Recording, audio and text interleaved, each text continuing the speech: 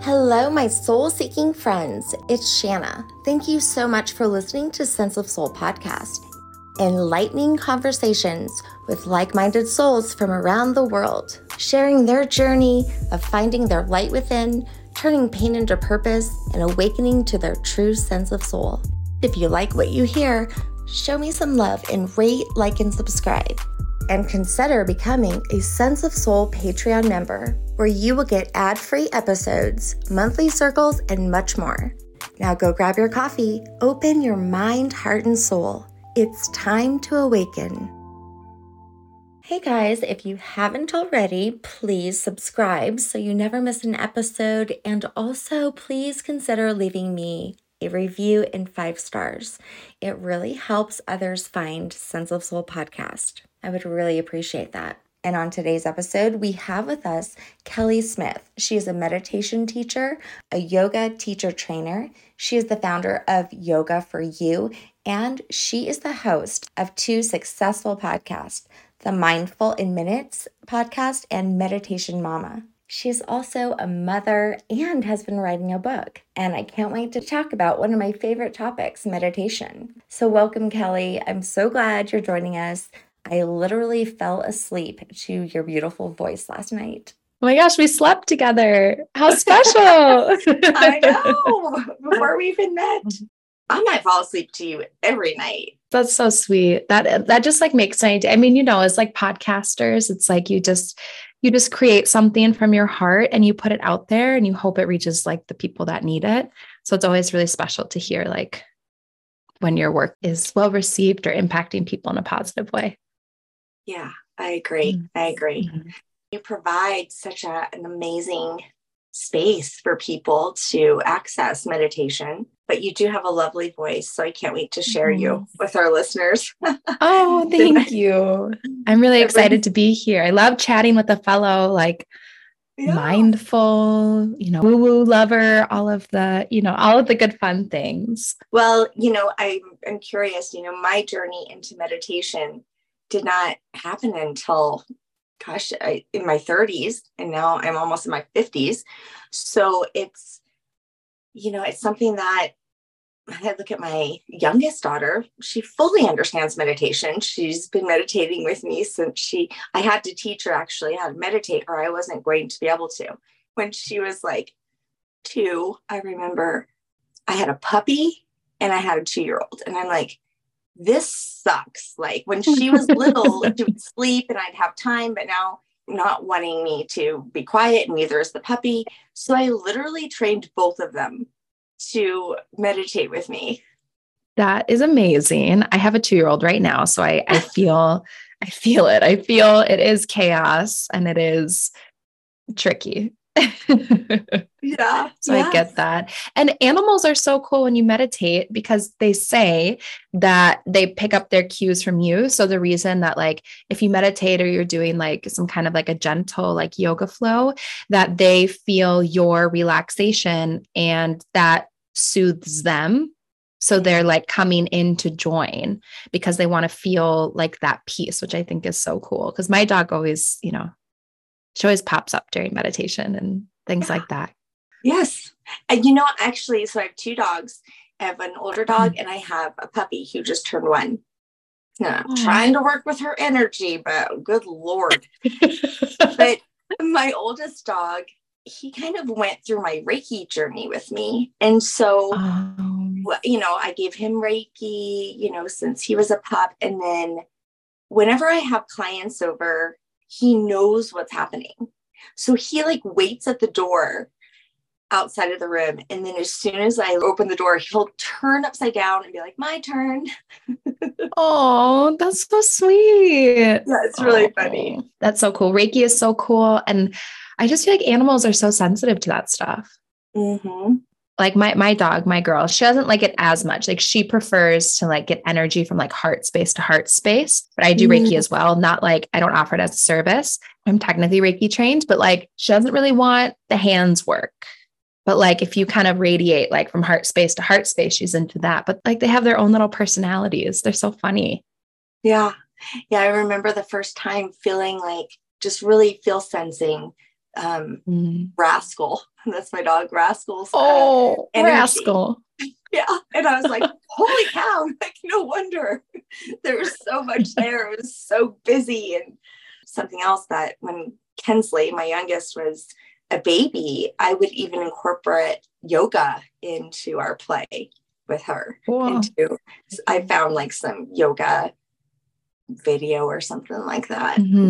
Yeah. Did you do that with yours? Yeah, I did a lot of prenatal yoga, and we would meditate every day, like in the mornings. It was like our little time because he's, the first. So, they get the special. It's like you sit there every morning and you have your routine, and then you like meditate together. But since he's been born, we're really lucky. We have a yoga studio nearby our house that offers both. They call it BYOB, bring your own baby, which I think is really cute. And then when they get older, it's like little kids yoga, but you do it together. And so we do, they offer that a couple of times a week. And my son's very into it because it's just kind of like playtime on the mat and really just like exploratory. But so we're really spoiled because we have a place that like will offer classes, and then we also get out. I'm in the Midwest, so it's still like pretty cold. So cold. I love that they have that, and they have that really close to my house too, at a yoga studio as well. And I've done mindfulness and meditation classes for kids as well, just because it wasn't available. It was such a need prior to COVID. And then I haven't gone back to do that because then I end up getting so busy with the podcast. Yeah. But, I had bought my daughter the yoga, and then there's also the mindfulness cards. And still today, she's 11, and her friends will grab those cards and play with them. They love it. Yes. Because there's stuff to do together with a friend. But yeah, and every chance I get, if I hear someone, working with their kids, I'll send them, that deck or something, because it's so cool. Yeah. I mean, it's just something that I wish that I had when I was younger. And I actually wish that I would have been aware. I have kids all the way up to 20, almost 26. And so I know it's insane. It makes me feel very old to say so. And well, you do not look like you have a 26-year-old. That's for sure. Well, thank you. It's because of meditation. I was going to say, it's all the mindfulness. It really does keeps you young. It does. They proved in science, the telomeres. Slows down aging. Yeah. I just wish that I would have done that with them, because it's one of those things where if I would have been taught, not that I accept my journey for what it is, but had I been taught these things at a very young age, I just feel like I would have had a lot less stress. I would have been more focused on inward than outward. I would have maybe, got to where I am a lot quicker, is, where I'm going with that. I feel that. Yeah. How did you get there? I mean, were you born into the yogi community and oming at 3 years old? Definitely not. So I started with yoga, and this is, I'm in my 30s now. So I was like a 90s child. And I think if like for younger listeners, or like even like your daughter, right? Like they're so familiar with yoga and meditation, and it's like kind of cool in a way. Like it was not cool when I was that age. It was like you were the weird, like hippie, crunchy kid that was like doing yoga. And so I was first introduced to just the idea of it. I remember there was like, my mom had like a book, and it was one of those, just like, it was like a book, and it had like the pose name. It had a picture of like a woman in like a 90s, like leotard doing the pose, and then it had like the name and a couple of instructions of like how to do it. And that was the crux of it. And I remember just being like, I don't know, it felt like a little taboo. I was like, oh my gosh, my mom has a book on yoga, because it wasn't like people weren't talking about it. Like there definitely weren't like kids yoga classes. And that was my first introduction to it. And then as I got a little bit older, when I was a young teen, I started going to some yoga classes as cross training for my sports, because I was an athlete through college. And I started doing that, but I was there just for the physical. And I even I would skip Shavasana. I would just go there for like my stretch. I know I'm reformed though. Yeah. It's my deepest, darkest secret. I used to be a Shavasana skipper, but I just was there for the stretch, and then I'd get out of there. And then when I was 16, my mom was diagnosed with breast cancer, and I was her primary caregiver. And I started to see, like, I didn't even really know it was meditation at the time. I started seeing her engaging in like more like prayer and like visualization. And I started doing some work that now having studied meditation in hindsight, I know like, checking in, like body scans, all of this stuff are meditation techniques. But I didn't necessarily know it at the time. It just felt like trying to keep my head above water. But that was kind of, I guess, my first introduction to meditation without really knowing what it was. And my mom is healthy now. So we're very, very grateful. Yeah, she's a great Grammy, not a great Grammy, but an awesome Grammy. My 2-year-old does not have children. But yeah, that was like my first introduction. And then I was always interested, like yoga, meditation, but I was really insecure and I was really worried about what people would think. So I still went to college. I checked all the boxes. I graduated with a piece of paper saying I'd completed college and was now an adult. And I didn't know what I wanted to do with my life. So I did a yoga teacher training, as many do when they're at a crossroads. And it was that really introduced me to like meditation, like proper meditation, like what it was, how you do it. And that was my first like taste of it. Yeah. And then I still got a real job for a while. I was so afraid of what people would think. I think about, I love your stories of like your daughter, because I don't think, well, you can tell me because your kids are older than mine, but like, I don't think it would be a big deal if your daughter decided that she wanted to like be a yoga and meditation teacher for like her career now. Or like when I did it like 12 years ago, everyone was like, oh my gosh, like what a waste. You're throwing away your potential. And I was so scared of that I felt like I buried this calling that I had for a while. It wasn't until we moved to a 1-bar, 1 Walmart town in Missouri for my husband's job. He got into med school there. I had to leave my job. I had to leave my friends. I was, far away from home in this totally different place that I kind of said, well, screw it. I have nothing. I have no employment. I might as well try to do this and do what I love. And that's where I really started to pursue yoga and meditation, because I wanted to be able to share it with my students. And I feel like you can't teach something that you don't know. So that's where I kind of started my meditation journey, which would have been in my early 20s. And I agree with you where it's interesting. Sometimes I think like, what if I would have known these tools when I was younger? But I also think the thing that drove me to wanting to learn these tools was the path that I was walking, the struggle that I had connected with my true self, the insecurity, the fear, the anxiety. And so I think it's kind of a chicken or the egg situation. Like, would I even be on this path had I had the skills earlier? I don't know. Maybe not. Or did I need that struggle? Would you have shared this with someone else like you have?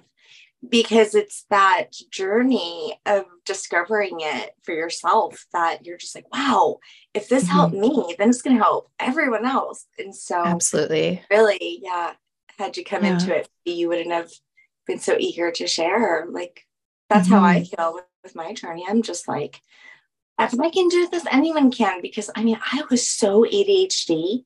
It was one of the reasons how I got into it. Yeah, me as well. We have so many similar. Oh yeah.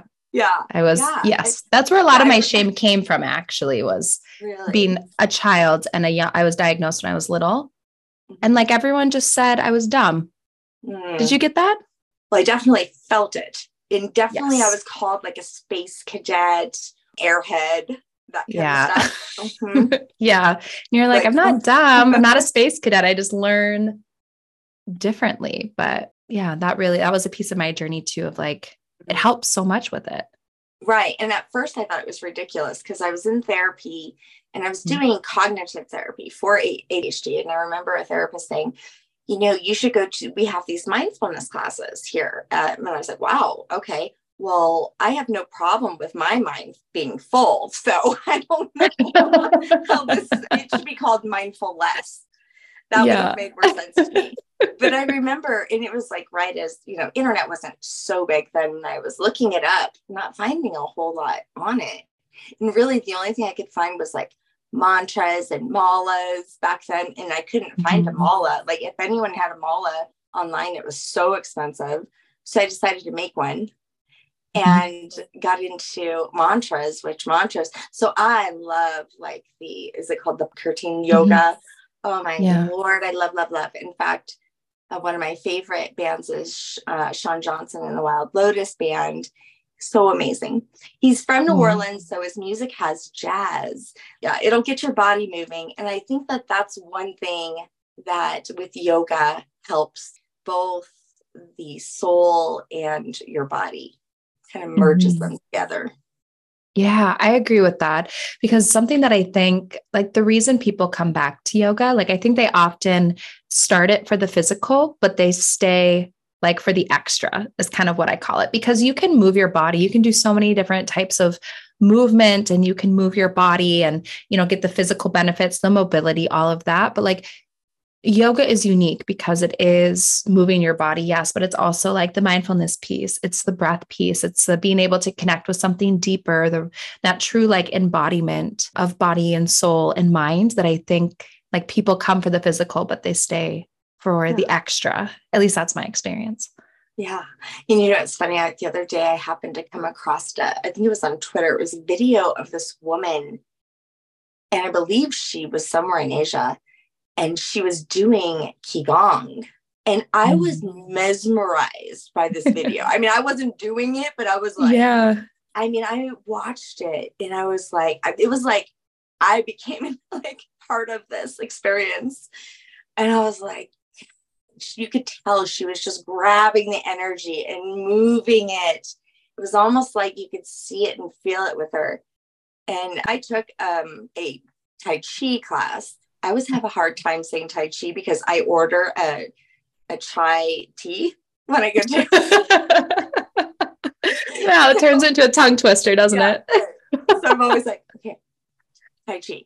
And I remember thinking to myself, how the frick am I doing this right now?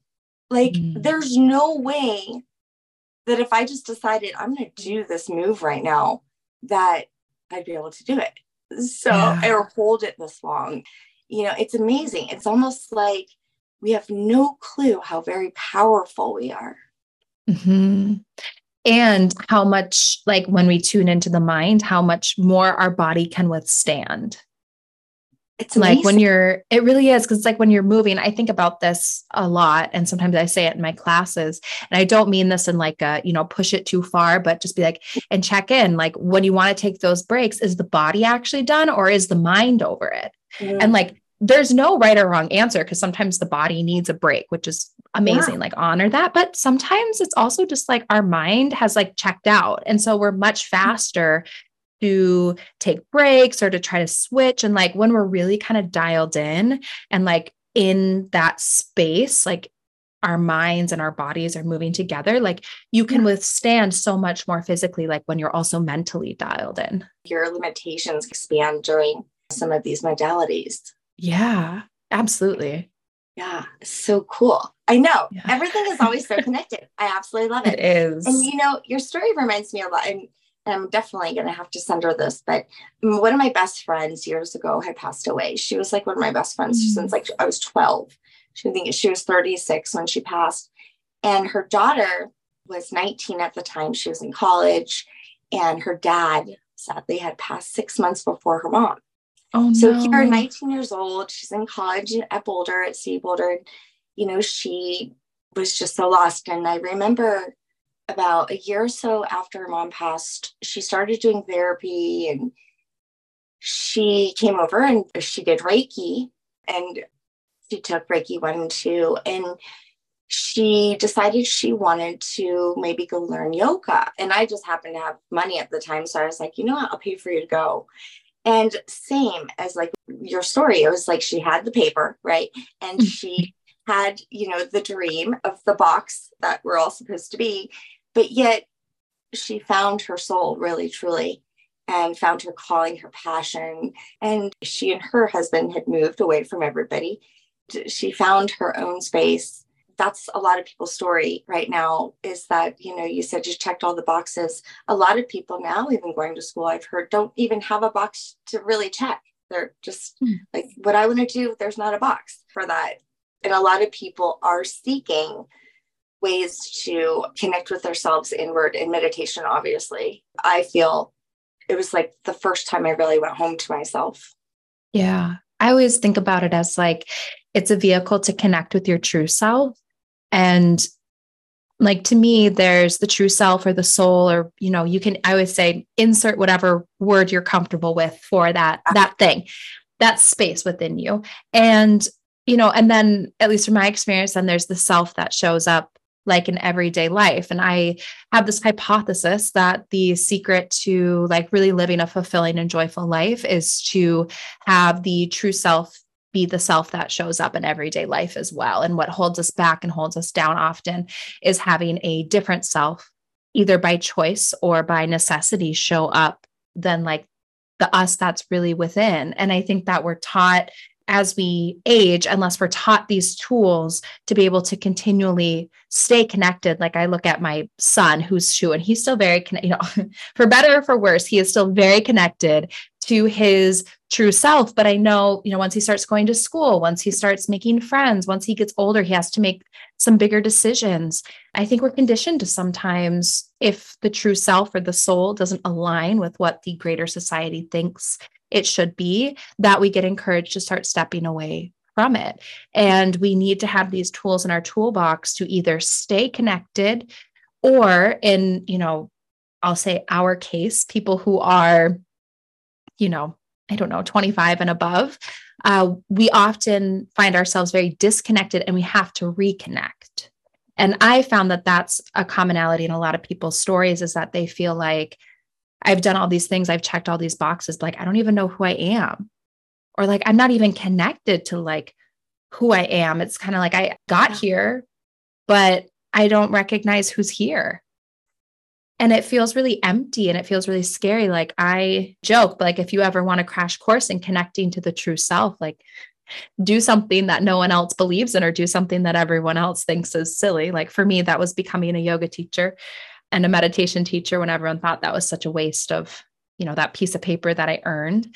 And nothing will give you a crash course in connecting to the true self than going against the grain, because you only have that kind of internal compass at that time to help direct you. But for me, that's one of the most magical pieces of meditation, and also yoga nidra, other introspective practices, is giving you that line of communication between the outward self and the inward self. Oh, and that's so fun too. There's so many different kinds of meditations. I mean, I remember, beginning, I'll be honest with you, because I was still very connected to my religion. And my parents were Catholic. I was very Christian. And so I literally was looking for meditations that had God in it, that had, something safe for me, because I felt it wasn't safe. Right. Which is so silly. I mean, today there's even some churches that have meditation. That's amazing. And I do believe that Jesus probably spent much of his life in meditation. Yeah, I would agree with that. Yeah. And I also needed something to guide me, because I wasn't at the place where I could just be. And so that was very helpful. And I felt like I had to trick myself. I did a lot of nighttime meditation, which some people say that, I've heard before from some people that, you shouldn't meditate at night. Well, maybe not just meditate at night. However, at first, that's what I did do, because that was the only time that I had peace. Put all my kids to sleep. This at night was like my ritual to do something for myself. Unfortunately, that was all I had then. Then that turned into, I wanted to add it to the morning. And that became, if I don't get that, I feel like I am cheated. It's like not brushing your teeth. Yeah. Or not having coffee in the morning for me too. Unfortunately, that's another ritual of mine. I love a morning coffee. I also think it's my firm belief the best time to meditate is the time that works for you, because you're much more likely to stick with it. You should only meditate in the morning thing, in my opinion, is someone else's opinion that has been perpetuated. I think that, just like movement or exercise or eating well, like however you're going to stick to it, which usually means however it's going to be realistic and convenient, that I think is the best way to do it. Because if you try to stuff yourself into this box and say, oh, well, you have to meditate for 30 minutes every day and sit there and chant Om, if that's not going to work for you, you're not going to stick with it. And then you're not going to get the benefits. And so my opinion is that is just someone's opinion that's been perpetuated because there's no scientific research that says there's any additional benefit to meditating at different times of the day in terms of how it impacts our brain, how it impacts our nervous system, whatever time. And like for a lot of moms, I know nap time is their time to meditate, middle of the day, like whatever works for you, like that's beautiful. If it's going to set you up for success, the important piece is that you're adding this micro habit to your day and the rest is just kind of the details that you can get tripped up on.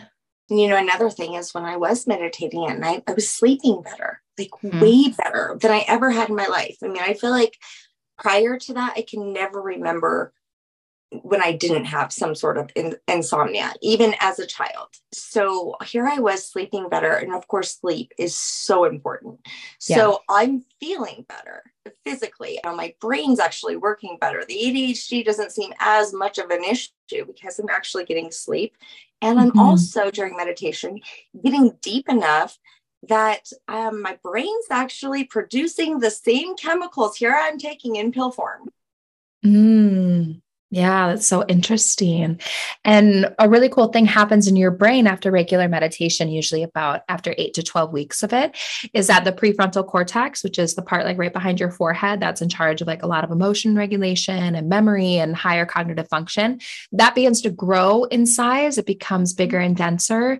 You get more of those little wrinkles. And then your amygdala, which is mainly in charge of pain, worry, and fear, begins to shrink and become less active. So you're actually rewiring your brain to have smaller physiological responses to anxiety and fear triggers and a greater ability to concentrate and control your emotions, which is part of the reason why people, like I hear this one all the time, but people say like after they meditate, they didn't have as bad of road rage. And I think it's because, well, one, I know neurologically, like that's prefrontal cortex work of like not having those really big highs and lows, kind of studying it out. But I think something like road rage is something that impacts us every single day. So that's one that people notice some of those changes in, like sleep is another one, but they notice the changes in those little daily habits where it's like, oh, someone cut me off today. And like, I really didn't care that much. Where like before I started meditating, it would have ruined my whole day. It would have sent me into tizzy. And so it's really kind of interesting how the brain gets rewired with meditation. And we see that change in like our little daily habits and routines. Yeah, so true. And you also, for the first time in my life, I learned how to breathe. That was another thing, we're not taught to breathe and just getting enough oxygen every day from your deep breath. And it gives you this pause and grounds you. Yeah. It is like breath, I feel like is just, it's not only the backbone of life, but the reason, at least my understanding, and I'm sure you heard about this in Reiki training too, but like the breath is like the vehicle to the energetic highway that runs within us. And so like in Yoga Nidra, we talk about the different koshas, the different layers of our being. The first one is like the physical body, but the second one is the energetic body. And its language is the language of the breath. So that's like in yoga world, we call it the nadis, NADI, not like you're so naughty, but that also includes like the chakra system. It includes kind of this energetic highway that's within us. And the way that we move energy and life force through us is breath, but we are so disconnected to our breath all the time. And it's wild until we like relearn how to breathe. And then there's so many different types of breathing. That's another thing, some are more powerful than other and really kind of get your fire going within you. And some are just to help us relax and your body and muscles relax. Breath is just so important. Throughout my day, I have to intentionally take that deep breath and just let it all go. Yes. Or even just tune in and recognize like, oh my gosh, I'm hardly breathing or I'm holding my breath. Yeah. Like it gives you so much information about what's going on within you and around you just by being like, what's my breath doing right now? Yeah. I always tell people, if they're looking at themselves in the mirror and they take a deep breath and when they release, you can see your shoulders fall. Like you can physically see it. We go around all tense talking about road rage. Even without road rage, you're tense in your car in traffic or, watching television or whatever it is. And those poor muscles all day long staying in that state. That's why people have so much pain. So I'm also a body worker. Hey listeners, sorry for the interruption, but I wanted to let you know about Sense of Soul's Spring Book Club, which is starting Sunday, April 16th. We will be reading The God Solution, The Power of Pure Love by Neale Donald Walsch, who inspired millions with the book series Conversations with God, and The God Solution is his latest book. The book club will be meeting via Zoom beginning Sunday, April 16th at 5 p.m. Mountain Time, and every other Sunday until May 28th. You can join for only $5 on Sense of Soul Patreon, and you will also get free episodes, merch, and much more. And then in June, I'll be interviewing Mr. Neale Donald Walsch on Sense of Soul podcast. You can also learn more at mysenseofsoul.com. I hope that you join. It's a great way for me to interact and get to know all of you. Hope to see you soon. Now back to our amazing guest. What is your favorite type of meditation? What's your vibe? So I actually like to do a lot of a little, meaning I like to study a bunch of different styles of meditation and pull elements from different styles based on what I need that day. A few of my favorites is something called TWIM, which is a kind of loving kindness meditation. It stands for Tranquil Wisdom Insight Meditation. I enjoy present moment meditation, which often includes things like senses cycling or letting yourself just witness and observe.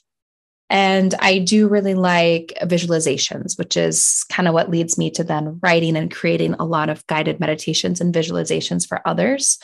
Anytime I'm visualizing a thing, that really helps me to kind of stay on track and to stay present. And it allows me to work with something very specific. So I like to check in and kind of ask, what do I need today? And then based on the knowledge of different styles that I have, pull elements based on what seems like the best fit for that thing.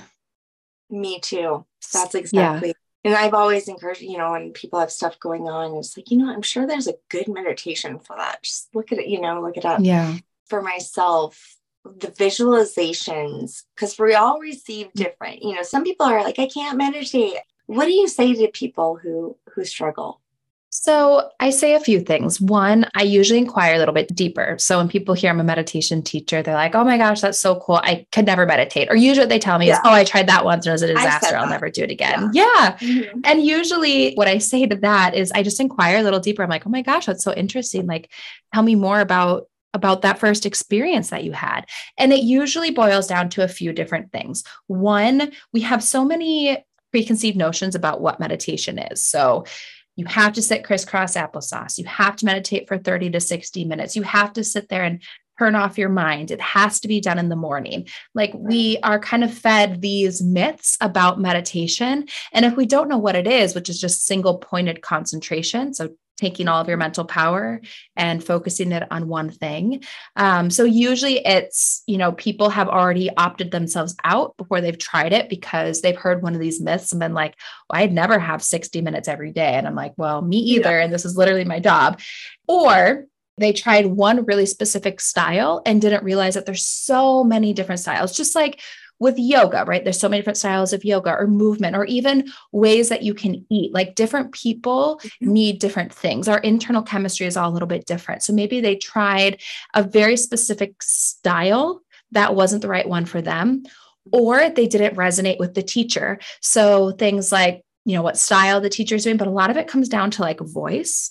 If the voice isn't right for a meditation, and believe me, having a meditation podcast, you hear a lot about your voice, both good and bad. And it's interesting because, there's some people that will be like, oh my gosh, I love your voice. And then some people that's like, I can't listen for more than 1 minute. Like, it's like nails on a chalkboard. And it's just such a personal preference. Yeah, it is. But voice and like style, like the actual teacher's like vibe is a thing too, where they're like, people will download a meditation app, and there's lots of really great ones out there, but they'll try one, and whoever that teacher is, they're like, oh, well, I didn't like that. Mm-hmm. And we just assume like that's what meditation is. But I firmly believe that like there's a teacher for every student and a student for every teacher, but not every teacher is for every student, and vice versa. So that's what I find. So usually I just inquire. It's almost always one of those three, or the fourth one is it's against my religion, which I love that question too. Like when I moved to one Walmart town in Missouri, I got that question a lot. Is yoga against my religion? Is meditation against my religion? Do you have to teach in Sanskrit? Which I do. I teach in Common English now. And, having that conversation around what meditation in particular actually is. And, being like, here are the origins of it. This is what it is. This is the power of intention. Like you get to decide what you do with it and kind of just give them the facts and let them decide if that feels like it aligns with them or not. But anytime someone tells you they can't meditate or they tried it once, I just become very inquisitive. It's almost always one of those four things. Yeah. What's your experience? I also think that what they're using for sound and background could also be something that's triggering. Some people can't do binaural beats or I'm a big Rasha fan, which is like scalar energy waves. Mm-hmm. And I do it like twice a month and I love it. But some people will get on like, that's terrible. Like, what do you And some people can't do silence. They get uncomfortable without it. Yeah, it's definitely like a vibe thing. When I first started, I found someone and they had an English accent and I loved it. I loved the English accent. I still love the English accent. Yeah, you do find yourself being able to be calm with a certain voice tone. I think, all that matters. And I think, like you said, it's an individual thing. I have also learned that over the years of Reiki as it evolved, that I had to get my clients down to that theta brainwave as close as I could. So they would receive rather than, be thinking or putting out their own thoughts. And so I always have walked my clients through meditation prior to Reiki. And that evolved. So because I am a very visual person, I started to just tell them what I was seeing as I would bring them through. And after hundreds of clients, it started to be very obvious that I kept bringing these people back to like their unique space that was very unique just to them. And every time, I didn't consciously do it. So it was like very interesting. I started to notice you only go to this place. Like I've never been there with anybody else. And so I started doing the art for them as well, to show them if they couldn't see what I saw, which a lot of times they would see what I saw. Wow. So that evolved in one of my listeners, actually, who friend, but she helped me name it Soul Immersion Sessions. And so it's something that just evolved. But I'm a very visual person. So I do enjoy finding a topic that someone can help me get there, guide me, but I don't need that anymore. I think that it's amazing that mudras, is that what they're called? The mudras with the hands can actually help your brain, like say, okay, that's it. We're doing it. It just is an automatic thing for me now. And in my basho, because I do it so much because I've taught so much Reiki, that now as soon as those thumbs come to my heart in prayer position, it's like my body tells my brain, all right, we're leaving. Yep. Yeah. That's amazing. It is. It's very, very cool. And it's cool what little signals from the body, like how connected the body and the mind are and how little signals, like that's like what habits are, right? They say habits are just basically like trigger, reaction, reward in a way. And like reward doesn't always have to be necessarily like, it's like, trigger, action, outcome. And so whether it's a certain hand position, like that's the, trigger muscle to then do the thing that then gives you this outcome. It also can be your morning coffee. Your alarm goes off in the morning. You immediately make a cup of coffee. This is the action. And then you're drinking your coffee and you start waking up. Like that's just what habit is. And there's so much like muscle memory in that. And we are truly can be creatures of habit, even in Reiki or meditation, or there's a familiarity there in habit.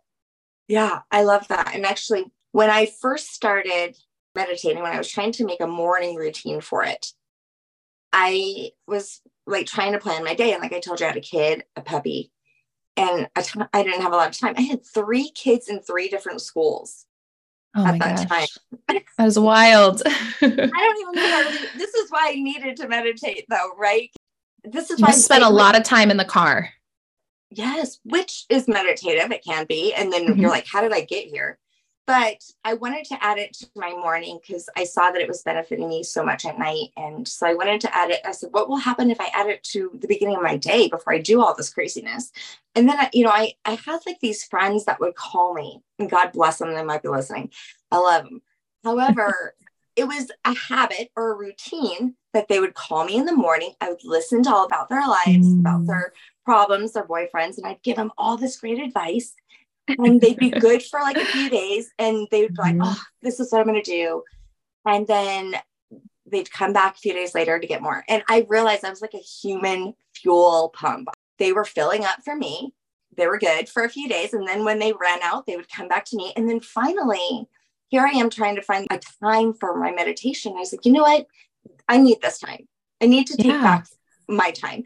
So I remember like having the courage to finally say to somebody, you know what, I need this time because I'm going to start meditating. It's not because I don't love you or care about you, but I need this time. That was so big for me because I had always been the yes person.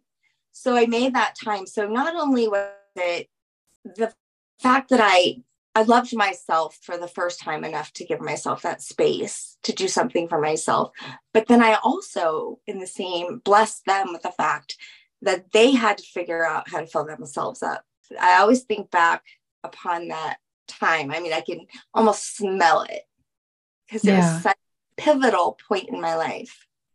Yeah. Yeah. That's so interesting.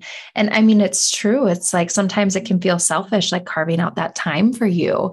Like, well, who am I to like, it feels like we're taking this time from someone or something else and selfishly giving it to ourselves. But, I think of like, our existence is kind of being like a pizza, like it's a finite thing. And you have different people, different things in your life that, are hungry and eat this pizza, whether it be kids and work and family and all this stuff. And if you aren't careful, like if you don't eat first every day, it's the end of the day and there's none left for you and you go hungry and everyone else just is eating that pizza. And what we have to give is finite. It is not infinite. Even if we like to believe it's infinite, or that we, sometimes trick ourselves into thinking, oh, we'll just, I'll just get more somewhere else. But like what we have to give in a day and to give to others and ourselves, it's finite. And I think we have to recognize that. And you have to be constantly replenishing or you'll go empty. And I remember also people telling me, be careful, be careful. What were they worried about? Oh, they were worried that I was going to go to hell, for being peaceful with myself. If people don't think you're going to hell, are you really living life? Yeah. I don't know. I just thought to myself, well, if it was dangerous, and why does it feel so good? And why is my life actually improving? Why is my anxiety going away? And I was able to compartmentalize my thoughts. I was able to be present with my children and bring kids to 3 different schools and practices afterwards and carrying around a baby and having a puppy. And I was able to do all those things without losing my shit. I had control for the first time. I wouldn't be where I am today had I not made that decision to make that space for myself. So what does your meditation practice look like now? Like what's your routine in this stage of life? I feel very fortunate. So it's, I guess because I teach Reiki all the time and I do circles. And so I'm able to be in it a lot. Yeah. But I would say, even if it's not like, I don't have to listen to something most mornings, if it's not freezing outside, my favorite thing to do is when I have to bring the dogs outside, even if it's just 5 minutes, I just like to feel the sun on me and I just kind of just be with nature. It's more of a mindfulness meditation. It's not so much the same thing anymore. It's throughout the day. It's sometimes in the car, just waiting for my kid to get out of school. And I'm just sitting in my car and just listening to a mantra or sometimes it's Stevie Nicks or whatever. Yeah. Yeah. That's awesome. Listening to stuff still at night before I go to bed. Mandy had bought me those meditation nighttime, very soft, like a headband, wireless. Yeah, I put them over my eyes. And oftentimes, that's how I fall asleep. Cool. Yeah. That's What about awesome. you? I love that. Well, I'm in a more chaotic time of life. Yeah. Having a toddler and, running a business and also being, primary parent and all of that. So mine very much looks like 10 minutes when I can fit it in, which is usually either the first 10 minutes of the day or the last 10 minutes of the day. Like if I wake up a little bit before my son or, when I get to bed, just kind of taking that time to unwind before I go to sleep. So I kind of fit it in where I can, my actual practice. And it's so funny because, I teach meditation all day long. I write meditations, record meditations. I write books about meditation all day long. And, for me, like just carving out those 10 minutes is what is realistic and doable at this stage of life. And so that's what I do. And I feel good about it and it works for me. Yeah. I love it. Mm-hmm. Yes. And I think everyone that's listening should really, really hear that, because you don't have to have your altar and all the things, the drums or the chimes or whatever. You could just be, just look at that. It can be whatever you need. Yeah. And we need to not let meditation be a thing that we either beat ourselves up about or feel like, well, it's another thing I have to do, or, feel shame around. Like I have no shame around being a meditation teacher and I fit in 10 minutes a day. I feel fine with that. It works for me. Studies tell us that's enough. Yeah. And so that's it. So that's what works for me. And it's really, it's not that serious, which is something that I love about meditation. It can be whatever you need it to be. Mm-hmm.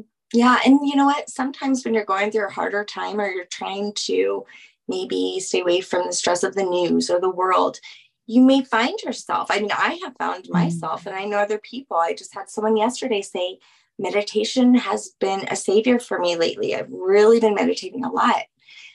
Yeah, I get it. I watch the news or talk to anybody about any of these, worldly things that are happening. It puts me into that fight or flight that I'm freaking out. And yeah, I want to go inward, and I want to go, sometimes it's like, I want to go on vacation and get away from all of this. Yeah, that's been, I think, the biggest thing is finding a balance though, because I know that I meditated a lot back then. And sometimes I felt like it was almost like too much. It's like I was using it as to escape. My kids were like, hey, you gonna make dinner? Where are you? Like detachment became escapism. I'm in Asia. I'm in Bali right now, please. Yes. Mm-hmm. So I know that you're writing a book. Have you already finished your book? Yeah. So I have a series coming out, but the first one is done. It's available for pre-order now. It's called Mindful Minutes, Modern Family's Guide to Meditation. So perfect. Yeah, so it's a lot of what we talked about. It has a bunch of different topics, how you can incorporate different meditations at different age ranges around that topic, things like self-confidence, insomnia, anxiety, self-worth. And so there's some reflections on there, and then a practice for little kids, adolescents, and adults. And then there's a section on just incorporating meditation and mindfulness into your household, whatever that looks like. And then prenatal practices and partner meditations if you are raising your family with a partner. I love that. So that's my book, baby. Yay! I'm so excited. Yeah. They have the meditations that actually have cuss words. They're like, fuck it. Yeah. It's so funny. And then there's so many different kinds, but my daughter and I kind of feel like there's a need for more of these. So maybe a hint, maybe you could produce some more. You have such a beautiful voice.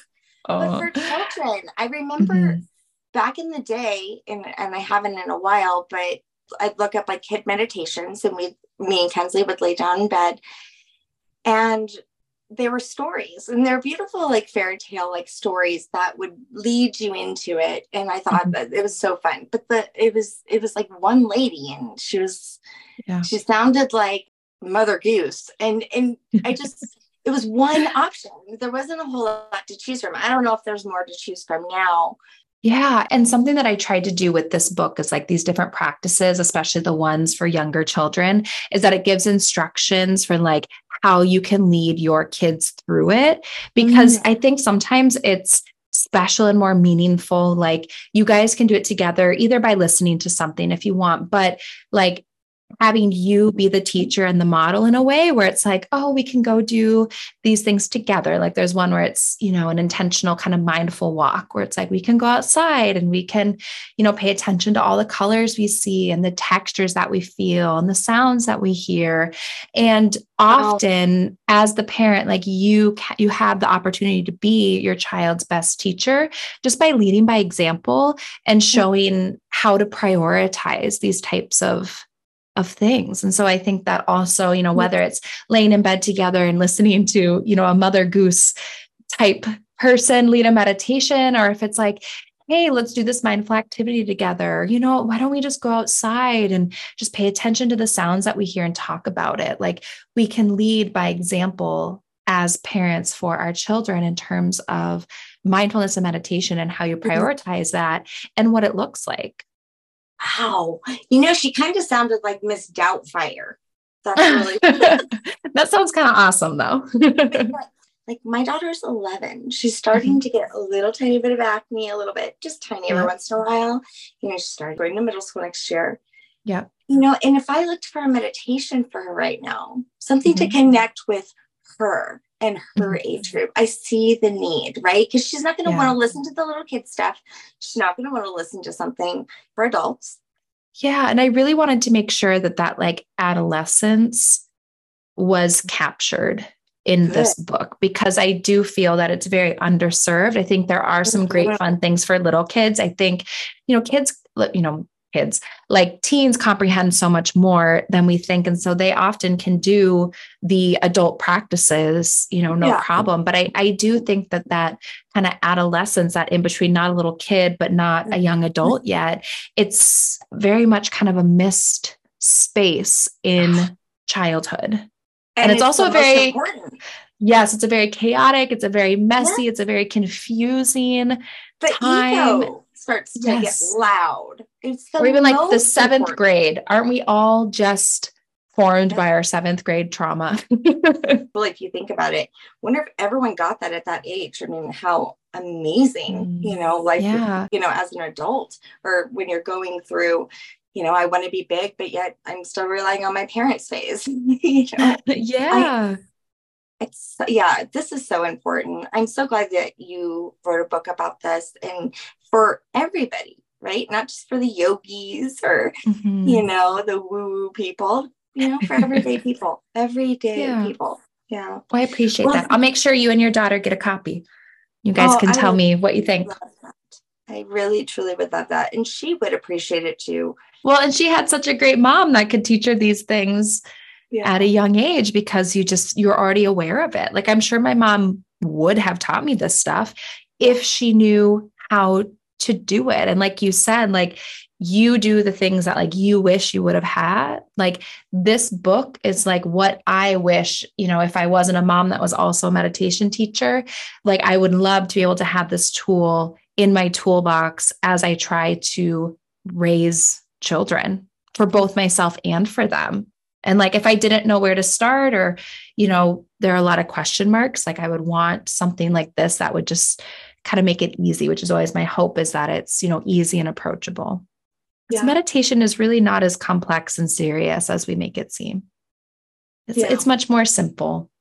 Yeah. And guess what? I know that for myself, I was a much better mother once I started to make that space for me. Me too. Yeah. And I can tell when I'm not. I get very reactive. Always. I get pain. Yeah. I mean, I literally, my body will scream at me, or I'll get headaches or whatever it is. Get snappy. Yeah. Oh, snappy. We all have our thing, Yes. The nighttime meditation is such a beautiful thing. I was so glad that I found it on your website. So just tell everybody about your website. Sure. So my business is called Yoga for You. So my website is yogaforyouonline.com. And then I have 2 podcasts that are meditation podcasts. One is called Mindful in Minutes. It is a collection. I've been doing it for 5 years. So there's over 300 practices over there. And they're mostly all less than 20 minutes with all sorts of different topics. So all are welcome there. Come as you are. You can see if it's for you. And then I have a secondary podcast called Meditation Mama, which are guided meditations for fertility, prenatal, and postnatal. So if you find yourself in that very specific period in life, I would love to see you over there to help support that season that you're currently in. That's awesome. And then your new book's coming out. My new book is coming out. So it's available for pre-order now. It'll be in your hands on September 5th. So anyone who pre-orders, I'm putting together some fun little things for people who pre-order. So you'll be getting some extra bonuses and content and bonus chapters and things like that. So anyone who pre-orders, just save your pre-order number and you'll get some extra little fun goodies. That's so exciting. Well, I just think you're amazing. Oh, I appreciate that. What a fun conversation. It's always so nice to get to connect with the fellow mother and mindful and just have a good chat. It's a very special thing. So I appreciate you carving out this time for me. And now it's time to break that shit down. I would say that just recognizing whatever you're doing enough, and that you are fine with what you're doing. And we're all on a journey and it's all a process. And if we could just all make a conscious effort today to be a little bit gentler with ourselves, because really we're all doing the best that we can, and that is enough. I love that. That was such a big one for me, that I still have to tell myself, you are enough. Yeah, me too. That's why it comes to mind. It's a reminder for myself as well. It's a good one. Well, thanks, Kelly. It was so nice to meet you. Oh, thank you so much for having me. I hope we connect again soon. Yeah, I would like that. All right. Thanks. Have a nice day. Thank you. You too. Bye. Bye. Thanks for listening to Sense of Soul podcast. And thanks to our special guests for joining me. If you want more of Sense of Soul, check out my website at www.mysenseofsoul.com, where you can work with me one-on-one or help support Sense of Soul podcast by donating to my coffee fund. Thanks for listening.